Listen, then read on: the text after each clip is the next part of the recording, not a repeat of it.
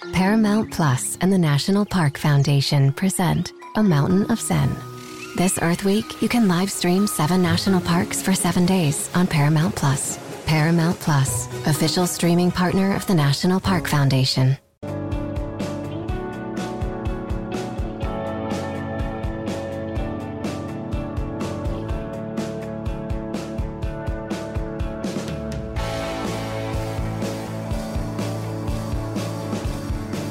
All right, welcome in. Late Kick is live. It is Thursday night, December 3rd, the year of our Lord, 2020. I got a smile on my face. I'll tell you about it in just a second. It's disgusting, but I am going to, in the interest of full disclosure, tell you what I'm smiling at. We got Week 14 predictions tonight. We did a lot of them already Tuesday night, so if you want the long form, who did we do, Colin? We did Bama LSU, mercifully. We did Bama LSU, A&M Auburn. Those are already available on the 24/7 Sports YouTube channel, so you can check those out in individual form after the show, of course. We plead with you to just stay tuned until the show's over. We've got the latest out of Texas. We've got the latest out of South Carolina. There's a coaching search going on. There are rumors that a coaching search is imminent. I don't necessarily know how sure to be about that. We're going to dive into that, though. Don't worry. And in the Big Ten, when we last left you on Tuesday night, there was a lot of speculation, just wild, in some cases baseless speculation about what could happen. Is Ohio State going to get a game in? Is Ohio State going to get screwed by someone running and hiding from them? Not said on this program, mind you, but said elsewhere. And so we were left with just wondering, what could happen here? Is Ohio State going to be done in by Big Ten protocols and bylaws that were written like 3 or 4 months ago? Well, maybe not. Got some feelings on that tonight. Also, the Ramen Noodle Express chugging along. I lied to you the other night when I told you that we were only 58.5% against the spread. That was a lie. We are 60% against the spread. Here's the situation. My living room looks like that of a serial killer. So at home, I have an actual grease board that's in my apartment, and it has our record week by week. Sometimes I forget to put the updated record. And so we went 4-2 last week, and we upped our percentage to 60%. Well, I hadn't put it on there yet. And so I now have that on my serial killer grease board in my apartment. And so now we're up to date on that. Also, I want to tell you, thank you for the subscriptions. If you haven't already subscribed to the 24/7 Sports YouTube channel, we're getting great feedback on the show. Now, you guys are always great with your feedback. A lot of you share the show all over the place. Word of mouth, we have a $0.00 advertising budget for Late Kick. So word of mouth is what we rely on. We really appreciate you doing that. And also, I just want to tell you, because you don't find out otherwise, a lot of people have taken notice. Not in the audience. A lot of people in management positions at 24/7, but CBS Sports as well. They take notice. You never know when they're watching and when they're not watching, but they realize that the traction that we've gotten is because of you guys. So I realize that too, and I just wanted to say I appreciate that. Anytime we get good feedback, I just want to pass it right on to you because it's really feedback they're giving you, whether they know it or not. So let's dive into the show tonight because we got a lot to get to. I am going to get to predictions in just a second. We're going to kind of bounce all over the place in tonight's show. But I wanted to start with what you've been talking about all day. And I just saw someone ask, okay, so let me pause and let me tell you, a couple of minutes ago, Colin and I, we were doing sound check. And I was telling you, I was going to tell you why I was smiling when we came on air. So Colin and I, we come in here about 15 minutes before airtime and we do the sound check. And we got, the earpiece right here, the IFB. I've got that in my ear so I can hear Colin's sweet voice anytime he wants to talk to me, and which he never does during the show, which is very admirable, by the way. But when he needs to communicate with me, that's how we do it. Now, sometimes when you've used the same IFB for quite a while, you have a very, very nuanced, advanced medical term, and I don't know if all of you are going to be able to grasp it, but it's called earwax. And earwax really builds up in the IFB, and sometimes it builds up to the point where it just clogs, and all of a sudden I can't hear Colin anymore. Now, as I told Colin, a normal person would, well, first off, wear multiple shirts on air. But since I don't do that, you also got to understand the part B here in that I'm not a normal person who just goes and buys a new IFB. So there is an alternative, and the alternative is take that bad boy out of your ear and just go. Let me repeat for those in the back. You got to do that, and then it removes the earwax. Doesn't take it out. It just moves it around, where you open up enough of a passageway where the sound can come through. So that's what I had to do moments before we went 3, 2, 1, you're live, and that is why I now can hear Colin in the event that he needs to talk to me. So you asked for it in the chat. I gave it to you. That's how you clean your IFB out. You can use that at work tomorrow or in class if you're still in college. Feel free. All right, Big Ten changes could be coming. Now, I'm going to pause here. It's not necessary at the moment. We're just doing contingencies tonight. We're just doing mere hypotheticals, because right now the Ohio State Buckeyes are a 23.5-point favorite against Michigan State Saturday. Ryan Day will not be the head coach in that game. He's still in quarantine. However, the Buckeyes will go into East Lansing and probably win comfortably. I mean, I expect them to win Saturday. They are such a comfortable favorite, we're not even going to break down the game tonight. I want to break down more important matters. Back in fourth grade, I was trying to say, where can I draw a reference point? Where can I go back in time? Where's the data point? And the data point naturally for me is in the geography bee in fourth grade. There was a girl, not going to use her last name, but there was a girl, first name Whitney, in Miss Holland's fourth grade class there at Sherwood Elementary School in Phoenix City, Alabama, where I was enrolled, even though I was a citizen of the state of Georgia at the time. But the statute of limitations is up now. And she was a literal genius. This girl was extremely sharp, and we knew that we didn't stand much of a chance against her in the geography bee. However, we show up to school that day. We're ready to compete. We show up to school, and there's no Whitney. She's nowhere to be found. And we hold the geography bee, and we think we got this because she didn't show up. So, I mean, yours truly is in the running at that point. A bunch of my buddies are in the running. I can't even remember who won, but the point is it's irrelevant. There's a reason I don't remember. Because you know what Sherwood Elementary School did? They took Whitney and they shoot her right on into the finals anyway. She was a no-show because she was sick, yet she was so smart that they just said, listen, let's be real, idiots. We all know she would have smoked you. And so you barely know where the corner of Phoenix City, Alabama is, much less what the capital of Wyoming is. So she would have smoked you, and they were right. And so she gets pushed on into the finals. Now, in one sense, we were mad, but in the other sense, we knew they were right. So there wasn't too big a hubbub made about that. And the reason that I say that is because it could be about to go down in the Big Ten. The focus this whole time in the Big Ten and the hope, for lack of a better term, amongst fan bases like Texas A&M is maybe Ohio State's just not going to be able to get enough games in, and they're not even going to be able to qualify for their own conference title game, and that's going to be this sort of direct, indirect way that we can back our way into a playoff spot. Well, we spent a whole lot of time focusing on that, and we probably didn't spend enough time focusing on the fact that all that's written in pencil. First off, those rules themselves were just written a few months ago, very hastily, might I add, a few months ago. It's not like anyone sat around a powwow over an entire weekend and said, all right, we got to really get in depth and think about this. Someone just said, all right, what's our rules going to be? Anyone got any ideas? Well, let's make them play 6 games minimum. That sounds good. Anyone got a pencil? Write it down. It's our covenant. Let's go for it. And so it's written in pencil. Well, you know what you can do with the pencil? You can flip that thing upside down and you can erase whatever you wrote. And my feel, as now we're getting closer to the edge of the cliff, and you realize there is a very, very heavy favorite in the Big Ten to win the conference that may not get to play for the conference title. My feel now, overwhelmingly, after talking to a couple of folks, but my feel even before that is the Big Ten is not going to let Ohio State miss out on a chance to play for a conference title if the only thing that stands between Ohio State and a trip to Indianapolis is Big Ten protocol. Because really, they made the protocol, they can change the protocol. So what I'm telling you is, if they don't get, well, they're probably going to get this weekend's game in. If they don't get that game against Michigan in next week and someone's telling them, nope, can't pass go, can't head to Indy, you don't have enough games under your belt, it's up to the chancellors, presidents, athletic directors to just say, yeah, we kind of screwed that one up. And you guys are by 10 miles the best team in the league. We're going to let you go anyway. Now, here's the question. How does that make you feel? Because I know how I felt in fourth grade when Whitney got shooed right on into the finals. And she won, by the way. She was the smartest kid in school, so she won. But how does that make you feel? Because I understand either way. You may be mad about that. Well, the rules got changed at the last minute for the golden calf here. Yeah, I understand all that sentiment. But I got to tell you, I just got to be flat out honest with you. I'm kind of ready to accept it. There's 2 reasons.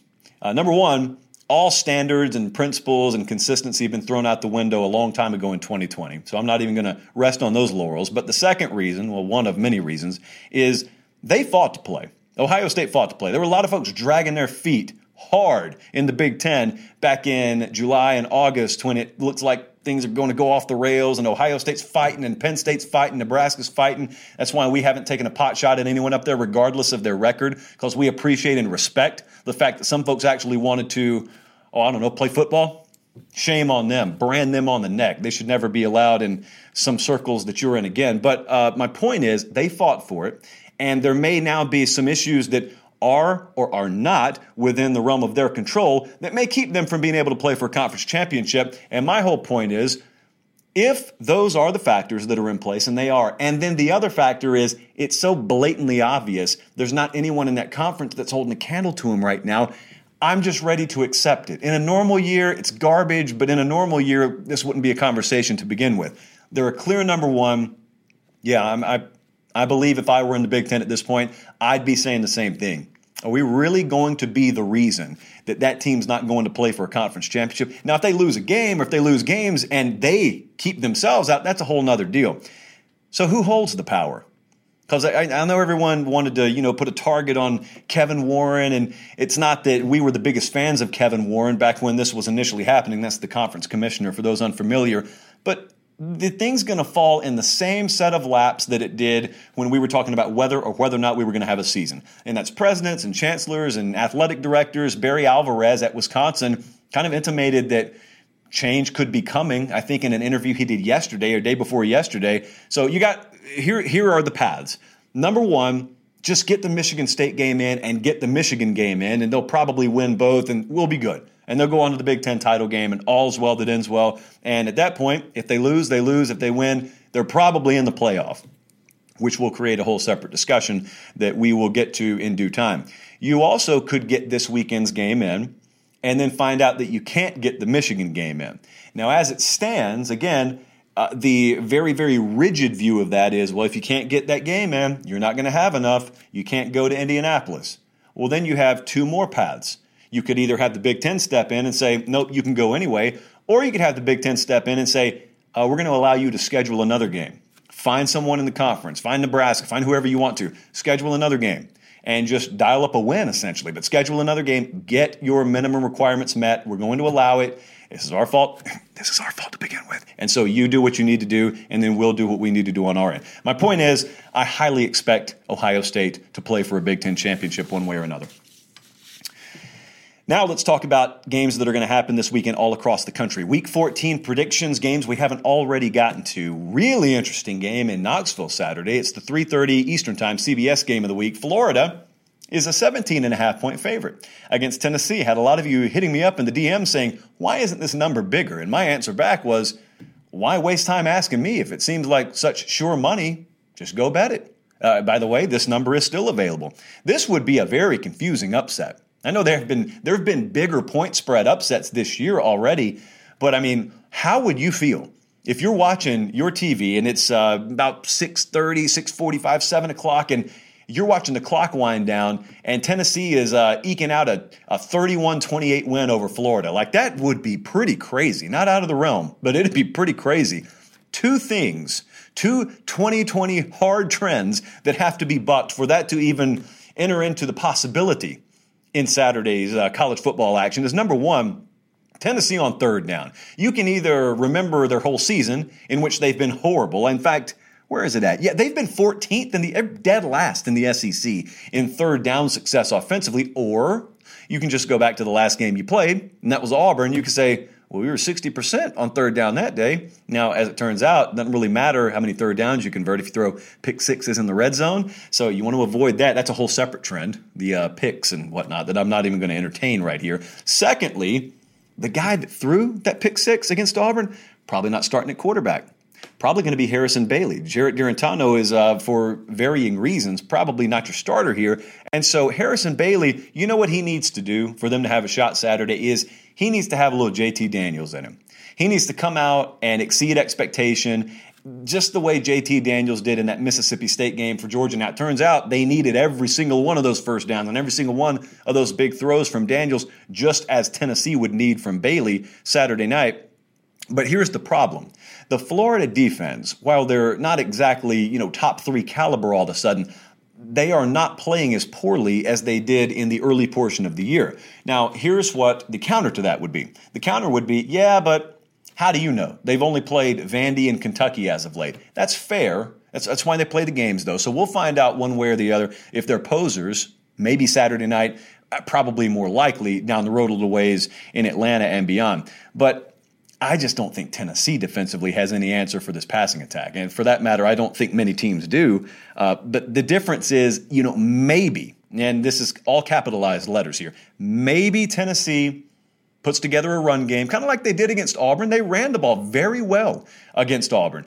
It's just the turnovers deemed that irrelevant. But maybe if you do that and you shave off some Florida possessions and your pass rush has been good at times. Tennessee's pass rush has been able to generate some pressure at times. But maybe they force some turnovers. Maybe all of a sudden it's Tennessee that's the beneficiary of the turnover margin. And then Harrison Bailey, like I said, pops a performance that exceeds your expectation level. These are so many things that would have to go right. And to be honest with you, I'm not calling them to go right. But what I think is a combination of some of that is going to happen enough to where Florida's going to win this game. Got a lot of confidence in that. But for some reason, I keep coming back to Tennessee plus 17.5, just being able to sneak in that thing. And so I'm going to take Florida to win. I'm going to take the Vols to cover. That is certainly not me advising you to wager any actual money on that. Let's move on to Clemson, 22-point favorite on the road against Virginia Tech. It's a 7:30 Eastern kickoff on ABC. This Florida-Tennessee game and this Clemson-Virginia Tech game, when the updated schedules came out, one thing and one thing only came into my mind. I looked at the calendar, and I saw that it said, December 5th, Blacksburg, Virginia, Knoxville, Tennessee. Turns out weather's going to be okay. Now, the kickoff temperature for this game, this Clemson game, is going to be in the upper 30s, and the Florida-Tennessee game, upper 40s. And that's not ideal for Southern teams, but could be a lot worse. They could have been playing in Knoxville last week when there was snow all over the place. Selfishly, I was kind of hoping to see that. And so likewise, here at Virginia Tech, it looked like maybe some precipitation in the forecast earlier in the week. At the moment, not so much. Our late kick forecast has this at, upper 30s, mostly clear, so oh well. Still going to be cold. Still going to be able to see each other's breath. Transitive property special. Don't talk a lot of transitive property here. When we do, it's sarcasm. But a lot of people believe in the transitive property, which means if A beat B, but B beat C, then what does that mean when C faces A? Well, let's make it a little bit more granular in detail here. Clemson, the last time you saw them, they were busy beating Pitt into an ever-loving coma. And why do I mention Pitt? Well, if you believe in the transitive property, do you know what happened when Pitt played this Virginia Tech team? Pitt hung, where's the number? 556 total yards of offense on Virginia Tech. So you might wonder, well, why isn't it Clemson minus 42 instead of 22? Hey, to be honest, this number doesn't make a whole lot of sense to me. Our model likes Clemson heavily this week. It's very simple for Brent Venables, defensive coordinator there at Clemson, who has his name on the periphery of some of these coaching searches, by the way. But I'm not talking about that tonight. What I am talking about is there's this number. It's one of the most popular stats in all of Virginia Techdom right now. The number is 260. When they have surpassed the 260-yard rushing mark, they're undefeated. When they haven't surpassed it, they're winless. I got a hard time seeing them run for over 260 yards on Clemson Saturday night. Not that that would be an automatic win by any stretch, but I've dragged it on long enough. Clemson's going to win this game. I think they're going to win it going away. And that will set up a very uncomfortable end of the season against Virginia for Justin Fuente and Virginia Tech. They hadn't won a game in a long time. It's not comfortable up there at all for him right now. That's another place I would probably lean towards expecting a change to happen. The thing about all these coaching changes is, what's the market? All of a sudden, you got a bunch of these rumors. South Carolina's already done it. Texas maybe. Virginia Tech maybe. Well, the question is, where are you going? You got demand. There's more demand by the day. Where's the supply? Just an interesting sidebar. Let's go! It's the most all-star studded challenge ever. And this time, it's every competitor for themselves. Best challenge ever! The Challenge All-Stars. New season now streaming on Paramount+. Go to ParamountPlus.com to try it free. Terms apply. How about Oklahoma State? They're favored by anywhere from 1 to 2.5 points, depending on where you look. They're playing at TCU. It's an early kickoff, noon Eastern time, 11 local time there on ESPN2 Saturday. Oklahoma State is still alive. I don't know how many of you realize this. They are still alive in the Big 12 title race. Like, they can still make it into that game. They need some help. They can still make it into that game. Now, before I dive into this, I don't know. I can't remember where I saw this today. I mean, it's public information. Sourcing is not critical on this. Gary Patterson and Mike Gundy, who are the respective head coaches here of TCU and Oklahoma State, in a world where we are talking about coaching changes and hot seat rumors and whatnot, do you realize the combined tenure of these head coaches at their current outposts is 35 years? Gundy has been at Oklahoma State since, I want to say, 2005. And Gary Patterson has been at Oklahoma, or at TCU rather, since 2000. So this is a long time, man. Those are by far the two longest tenured head coaches in the Big 12. Chuba Hubbard last week for Oklahoma State was announced that he wasn't going to play. I think he opted out, actually. Was it injury or opt-out? Either way, he wasn't in. And there was a lot of panic. We had Oklahoma State minus the points, and I made sure to tweet out, no, this doesn't back us off our pick at all. Because we have confidence in Desmond Jackson. And he validated that confidence. He ran for 235 on 36 carries. Now, they rode him pretty heavily, obviously, last week. That's like a Derrick Henry number, 36 carries for 235 yards. So what I didn't just do is compare Desmond Jackson to Derrick Henry. What I did say is he's been more than a serviceable replacement, and I would expect to see a lot more of him. Now, here's the issue, and here's why they really need to ride him. As good as their offense has been, Oklahoma State's, what they were known for early in the year, defense, has not been there as of late. They've given up points, they've given up yards, and TCU will be more than happy to cash in on that. So when you want to talk about the importance of shaving some possessions off, you run the ball and bleed some clock, shave some possessions from TCU and get yourself a win here. Our model really leans heavily towards Oklahoma State. It's one of our best bets of the week. I already handed that out. We're going to take Oklahoma State to win. We're going to take the Cowboys to cover anything under 3, actually. The next game up, this is one I have very, very strong interest in, potentially a vested interest before kickoff Saturday. Indiana at Wisconsin. Wisconsin's a 14-point favorite. It's a mid-afternoon kickoff. It's 3:30 Eastern Saturday on ABC. I get the sense a lot of people are very drunk on two results. The first is, it feels like a long time ago now. It wasn't that long ago. It was that opener. I think it was a Friday night opener for Wisconsin when they just boat raced Illinois. And then they did the exact same thing to, what used to be Michigan. It was like a shell of Michigan, and they just went and they beat on it for 3.5 hours. And they were blowout wins, and it really inflated a lot of people's sense of Wisconsin. And then Northwestern held them to 7 points. And they turned the ball over a ton, and all of a sudden they look so disjointed and out of sorts. And, which team is the real Wisconsin? Like, that's what everyone was left asking. And now they're 14-point favorites against Indiana. And when I say that, I think a lot of you may think I'm unaware that Michael Penix is out for the year. That's the quarterback for Indiana. And I am totally aware of that. I was just talking to Bud Elliott today, and I told him, for the record, he agreed. But I told him, man, is it just me, or has the market really overcorrected for this Penix injury? He's a very good player. He's been the heart and soul of their offense so far this year. But, man, they got a pretty talented backup quarterback there in Tuttle. A former 4-star guy. I know a lot of people in Indiana circles have talked about it all week. I don't know that nationally it's been a big talking point. But we have a long history on this show of finding teams whose quarterbacks are out for the year and then betting on those teams the following week. Because the market almost always overcorrects. No one in their right mind ever wants to put money on a team whose quarterback just got knocked out for the year. Well, we're probably going to do it this week. I'm certainly, with all due respect to Wisconsin, I'm certainly taking the Badgers to win. I think the number's way too inflated, though. So we're going to roll pretty confidently with Indiana plus the 2 touchdowns. Wouldn't be surprised at all if we end up putting this out as an official play. So on a related note, you'll want to follow me on Twitter for that, at LateKickJosh. Final game that got added about 15 minutes ago, BYU is, Brigham Young. I can't round that Y. So Brigham Young, minus 10 at Coastal Carolina. Yes, friends, it's happening. I don't know that the equipment truck has arrived yet, probably somewhere in Arkansas, but they're on their way. It's a 4:30 kickoff, ESPNU. Not a long breakdown on this game. However, I'm starting to lean very heavily towards the Cougars there. There are a lot of A-level parts, A-level components to their game. They got an A-level quarterback, probably a future first-round quarterback. A lot of you have watched him already.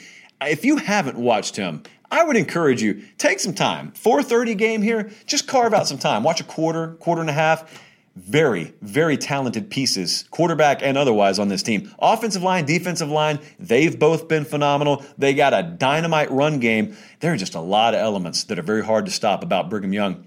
And I don't necessarily know, with all due respect to Jamie Chadwell and what he's done there at Coastal, I don't necessarily know what's happening in Myrtle Beach Saturday either. So we're going to take Brigham Young to win. We're also going to take BU to cover the 10 points. And that concludes our added Week 14 predictions. Looking forward to this week. We had a couple of weeks ago people talking about how slow it was, and it ended up not being that way, but hadn't had that sense. Like, we got a really good slate here, got really good slates coming up. Now, coming up, no, not this weekend. Well, maybe this weekend. Side note, I was just thinking out loud there. Coming up at South Carolina, we still got a coaching search going on at South Carolina. Now, the very latest, things change. Things change a lot. That's why we continue to touch on this every single show. When we last spoke together, I was talking to you about, and then you were kind of talking back to me in the chat and DMs, about how you felt about Shane Beamer. Shane Beamer is current tight ends coach out at Oklahoma, and he's got strong ties to the program, got a lot of folks around the program that have been lobbying for him, very supportive of him, former players, yada, yada. We touched on that the other night. And it was thought and widely reported that he was the leader in the clubhouse for this job. Now, the other night I told you I wasn't 100% sold on that sentiment. He very well may have been perceived as the leader, but I also told you I thought Billy Napier could change that with one phone call. And I still believe that. Now, the only difference is I think the public sentiment around this coaching search has sort of shifted more towards what I was talking about the other night. And I have followed it, obviously, day by day. I've talked to a lot of folks I know, listened to a lot of folks who are very close to the South Carolina beat. I think the guys over at the Big Spur have continued to do just blowout coverage of this. I mean, every whisper, every time someone changes their parking spot, there is either an update from Tony over there, John Whittle, or Sherbert. So, I mean, they got it all covered from every angle. You may not like what you hear sometimes, but it's really good information over there. Now, I've heard largely what they've heard today. There have been updates they've posted over on the Big Spur throughout the day. Billy Napier was never out of this. This was never close to done. As far as I was concerned, it was never close to done. But here's what has been reported today. And again, I've talked to folks maybe that they've spoken with, maybe that they haven't spoken with, who back up all this. And by all this, I mean Billy Napier's second interview for this job, first in-person interview for this job is going to come Saturday. Now, they play App State Friday night. So he will be free on Saturday. He's also past COVID. You know, there was that little pesky detail that, well, he had COVID and he was in quarantine. So those in-person interviews, kind of hard to do when you can't be within a certain radius of any human beings. They know what he wants. He's told them what he needs. And let me revisit a couple of the misnomers out there that I saw just kind of floated around. Sometimes when you hear that South Carolina can't meet so-and-so's demands, what you automatically think is they want to get themselves this much money, and then the school, in this case South Carolina, is balking at that. And what that translates to a lot of times is he wants to be paid this and they want to pay him that. Sometimes that's the case. Other times that's not the case. More oftentimes, and I think what the situation here is he's wanting a total resource pool, which extends well beyond just how much money is going into his pocket, that maybe hasn't been signed off on yet. And that may mean everything from certain very, very specific facility updates that he wants, and I'm very speculative on that. That's not anything I've heard. But it could be, as an example, that it could be that he wants a certain level of support staff. Maybe he wants 13 guys here, and they'll only agree to 8. It's those sorts of very, very fine, detail-oriented points that if you can't get them all signed off on, maybe you're willing to bend, maybe you're not. Maybe you want a certain guarantee for your assistant coaches. Maybe you want this much money for your defensive coordinator, and they'll only give you that much money. It's that sort of deal. And so there has been no agreement, or there's been no slamming of the door anyway. That is what negotiation is all about. Maybe you get yourself in a fortuitous enough position where you can do it in your professional life one day. Well, you only get a few of them, even in this profession. I know this is bigger money in all likelihood than you and I get to talk about, but you're still only getting to be in that arena a few times. And like I said the other night, remember what you're going to ask the head coach of South Carolina to do. You're going to hopefully ask him to get you in competition with Georgia or Florida. Maybe not year in, year out, but be competitive. And then every couple of years, we want to be able to strike. And so ask yourself, what kind of resources do you need to do that? When's the last time Kirby Smart got told no on a resource request? When's the last time Dan Mullen got told, no, we're not really that into it here? Jeremy Pruitt getting told that? No, he's not. And so you're already viewed as being at a somewhat historical disadvantage to those teams. If you're a competitor, you don't care about history, like I said. But if you're a competitor, you're also smart enough to understand, hopefully, I got to have all my yeses. I got to have all my boxes checked. Or else I'm going to come in here and I'm going to go 500 and look you in the eye and say, what did you expect? You know, that's why I don't think anyone should ever be fired from Vanderbilt. You can look at the 0-win column all you want to. I can look at the fact that there are high schools in Texas that have better facilities than they do. And yet you're asking them, hey, got Georgia coming in here Saturday. Like, go get them. And you got Florida a couple of weeks. Tennessee's going to come in here. Got South Carolina later. They dwarf you in resource, but just get some wins anyway. That's ridiculous. Now, we're talking about night and day difference between Carolina and Vanderbilt. But the point is, if I'm a head coach and I'm in demand, a lot of folks value me, I'm going to get yes to every box, or especially if I'm comfortable where I'm at, or I'm not dying to crawl over broken glass to leave. Now, I want to ask this as well, because I've talked to some people, and there's a feeling out there that, we shouldn't pay that much. The hypothetical figures that are being floated out there about what it would take to get Billy Napier to South Carolina. We can't go that far. Well, let me ask you something. Where did this sudden fiscal hesitancy come from in Columbia? And I want you to bear in mind what you just committed to buy out a coach. You're about to pay a guy darn near $250,000 a month for the next 4 years to not coach your team. That's Will Muschamp. What is an added couple of $1 million a year at this point? That's what I'm not grasping.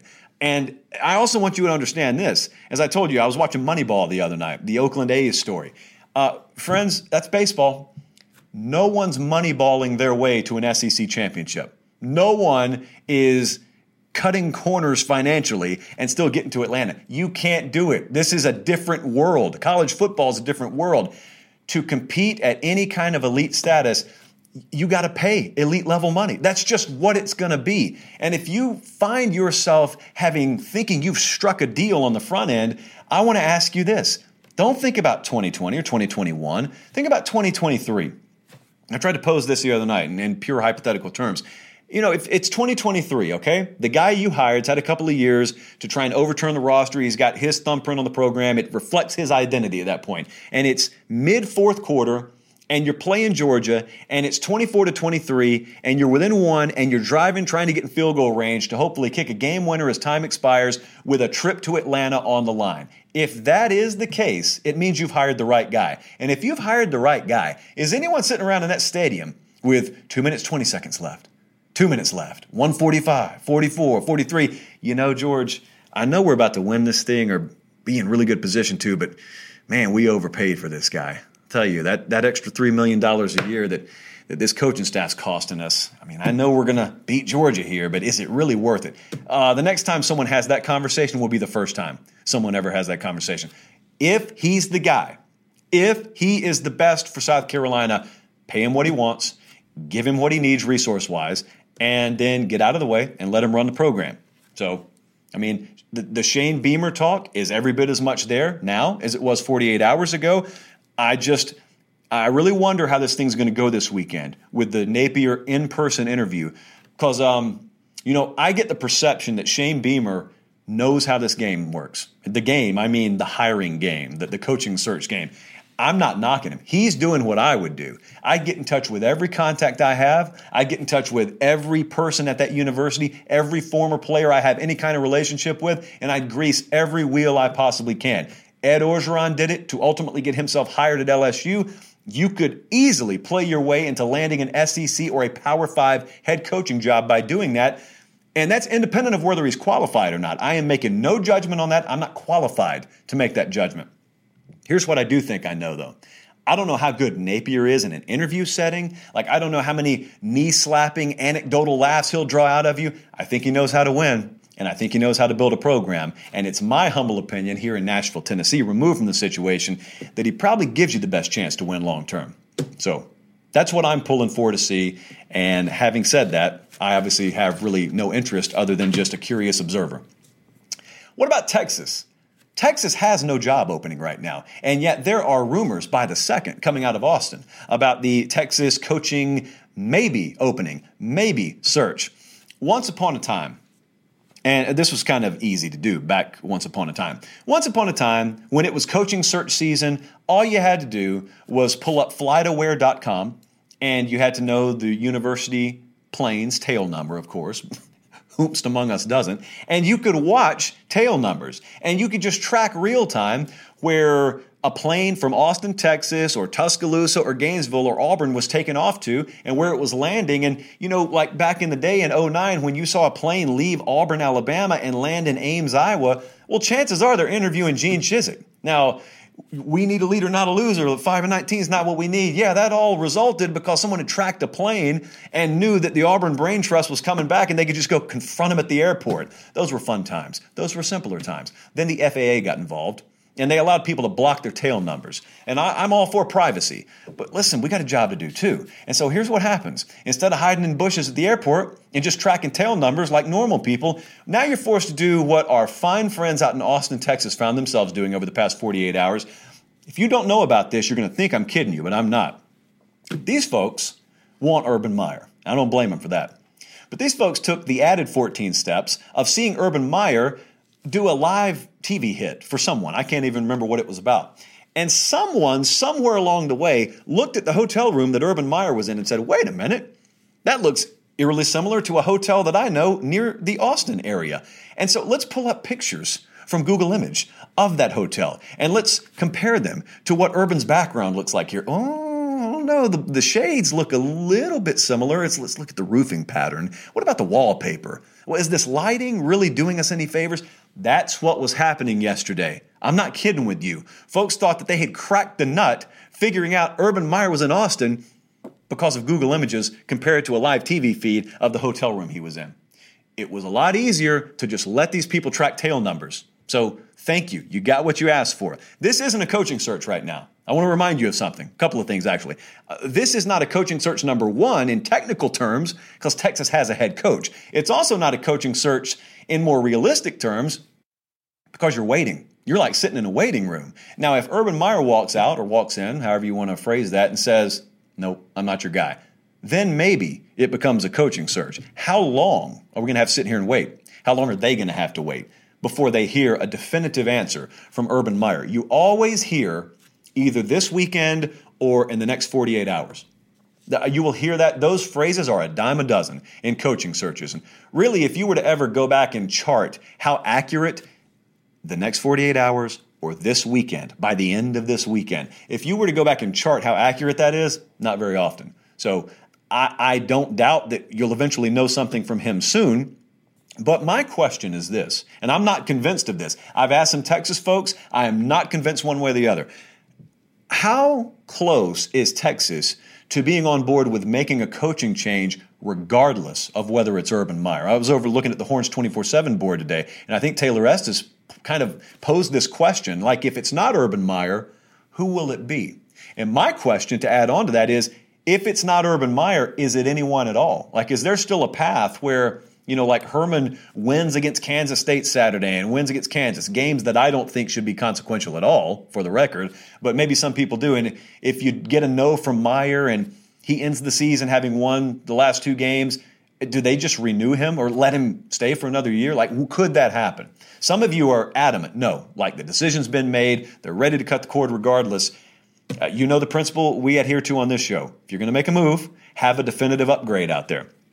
How many, if Texas is of that same mentality, how many names outside of Urban Meyer do they see out there that are realistic to get, that they view as definitive upgrades? Some names that you're going to start hearing. Some of them are very interesting. A lot of them you're going to shake your head at as if to say, there's no way that's happening. Well, we'll see. I think if it's a no from Urban Meyer, you're going to see them make a serious run at Dan Mullen at Florida. I would always make a run at Brian Kelly. I've said that since the beginning of time. You guys can laugh at it or not. I think very highly of Brian Kelly. I think he'd knock it out of the park at any major Southern school. He's always felt like a coach that belongs at a Southern outpost. I know this is doing me no favors at Notre Dame. For the record, probably wouldn't say yes. So I'm just saying if I ran one of these programs, I admire your guy so much, I would come after him. That's what I'm saying. Mario Cristobal, is he in the mix there? Is Luke Fickell in the mix? Is that a guy who is looked at as the next star, or is that a guy who is looked at as the next Tom Herman? Because, Herman was thought of very highly when he was at Houston. He had fallen off that old Urban Meyer coaching tree, and he had started to knock it out of the park at Houston. Well, hey, if he's going to knock it out of the park in the Lone Star State, let's bring him to Austin and let him do it. If Luke Fickell, if he's going to dominate somewhere, it doesn't need to be Cincinnati. It needs to be Austin, Texas. Do enough people feel that way? Here's the bottom line, though. I still lean towards the fact that there's going to be a coaching change here. I have no clue what Urban Meyer is going to do. Obviously, he needs to be your 1A, and 1B, but all this feeling about Texas being the premier job in college football and therefore we should be able to go get essentially whoever we want to, that's either going to be validated definitively or we're going to have a lot of hurt feelings in Austin. Because here's the worst thing that could happen. Worst thing that can happen is you make a move and you think that you've got prime coaching real estate here, which for the record, I believe you do, but not enough people agree with that sentiment that I feel. And maybe the perception of your job in your mind versus the reality of the perception of the Texas job within the coaching world, maybe we find out that there's a large gap between those two feelings. I don't know. Hey, selfishly, I hope Urban Meyer takes the job and we don't have to worry about it. Let's go to the Ramen Noodle Express to wrap it up here on this Thursday evening. We are, as I said, right on 60% against the number this year. It's a phenomenal number. For the record, we've only been at 24/7 a few months, but I've done a version of this show for the last 5 years. We've landed above 56% with this thing every year over the last 5 years. So well, that's a lie. I blasted all over the place, but I'm proud of it. I'm proud of the number that we can put up. So here are the games that we've already moved on this week, and then I've got a couple of new ones for you tonight, and I'll stress it in just a second that we're not done yet. So here are the games that we've moved on already. West Virginia, +7 against Iowa State. There are some COVID concerns with West Virginia. Felt it out today. It's not anything that would make us back off this game. We like West Virginia +7. Washington -10. That game has since moved to 11.5. We got it early in the week. We thought that line would move. If the game's played, and fingers crossed there, I don't think the line's done moving. I think it's going to go up closer to 12 or 13. So we got Huskies -10. Oklahoma State is a 2-point favorite. Now that one you can get a more favorable number right now. It's kind of floated around between 1 and 2.